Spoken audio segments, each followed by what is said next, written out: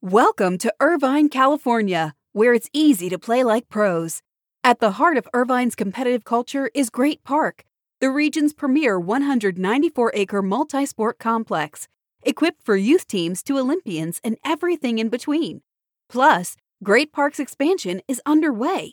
With near-perfect weather and a thriving sports scene, Irvine is the place to play. Visit DestinationIrvine.com for more information.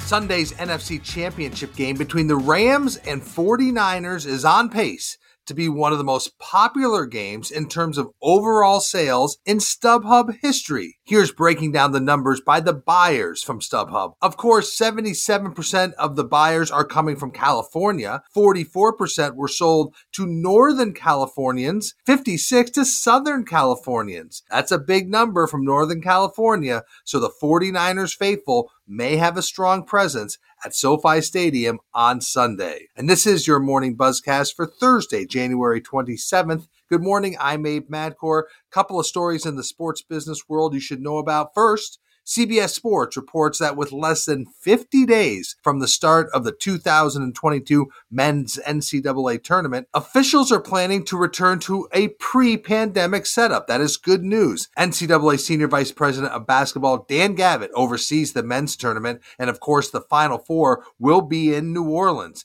Gavitt said the men's tournament will go back to its customary format, a 68-team field played out across 3 weeks at 14 sites, starting with the first 4 in Dayton. The women's field will expand from 64 teams to 68 teams this year.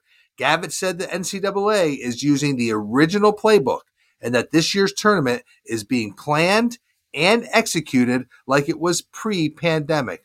That's certainly the way we all want it to be, and so that is good news. Staying in the world of college sports, the sports company Learfield is reorganizing and rebranding its ticketing business. It will now be called Learfield Amplify, and it will focus on ticket sales, seatback rentals, and athletic department fundraising. The new name, Learfield Amplify, was selected from among hundreds of in-house suggestions. They like the Amplify because it referred to Learfield's ability to boost and grow revenue for its clients in those 3 specific areas I mentioned: ticket sales, seatback rentals, and athletic department fundraising. Amplify will replace the longer name of Learfield Ticket and Seat Solutions. Now, Learfield Executive Vice President Jake Bai, who joined the company after working in sales and marketing at the Washington football team and the St. Louis Rams, will continue to oversee Amplify and its 200 employees. Now, Learfield Amplify has 31 college clients, plus the NCAA, the Professional Bull Riders, and a handful of minor league baseball clubs. So Learfield Amplify is now the new name of Learfield's ticketing business. Let's move on. We've talked on the Buzzcast before about the run of naming rights sold by the Oakview Group. You had UBS in Belmont Park, Amazon for Climate Pledge Arena in Seattle. Well, now Oakview Group has reached a 10-year agreement with Michigan-based financial services company Acrisure for the naming rights to the under-construction arena for an American Hockey League team in Palm Springs, California. The venue will now be called the Acrisure Arena. The venue's anchor tenant will be the AHL Coachella Valley Firebirds. That is an affiliate of the Seattle Kraken. That venue is expected to open later this year. Now, Oakview Group said that the deal was in the 7 figures for naming rights, which is very high for a venue with an AHL team as the anchor tenant. Now, Acrisure, it does insurance and asset management. It has a large customer base in California that it wants to build out further. Hence, they thought this deal in Palm Springs, California was a good fit. This deal is the company's first major sports sponsorship. It does work with some athletes. It works with Russell Westbrook and Russell Wilson on insurance and financial services needs for minorities and diverse communities. But this is the first major sponsorship investment for Acrisure. Let's stay with buildings and venues because Monumental Sports and Entertainment rolled out plans for District E. So what is District E? It's a 14,000 square foot live event theater and gaming center and it's focused on esports. Now, this is not a surprise. Monumental is a big believer in esports. This venue will be located right next to Capital One Arena. Monumental Sports will take over 2 former restaurant spaces, and the redesigned venue is expected to open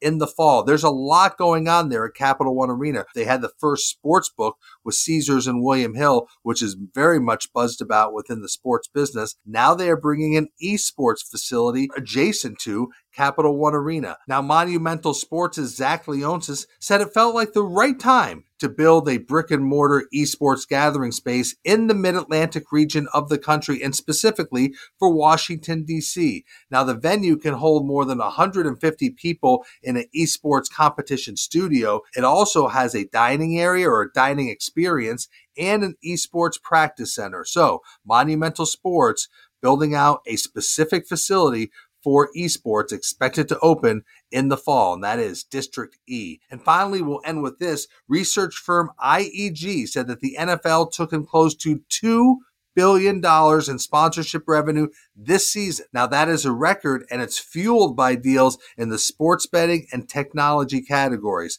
So the NFL, it's $1.8 billion officially in sponsorship revenue. That is an estimate, an all-time record, up 12% from the estimated $1.62 billion it took in last year. So this year's figure was driven by deals in the sports betting space. Remember, they did big deals with DraftKings, FanDuel, and Caesars as sportsbook partners, but the NFL also landed secondary deals with BetMGM, WynnBET, Fox Bet, and PointsBet.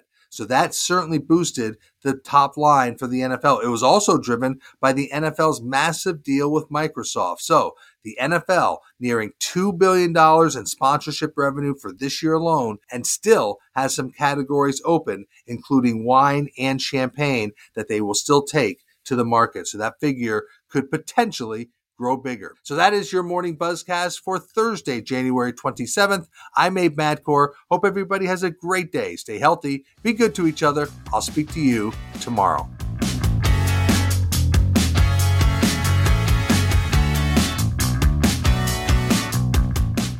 Welcome to Irvine, California, where it's easy to play like pros.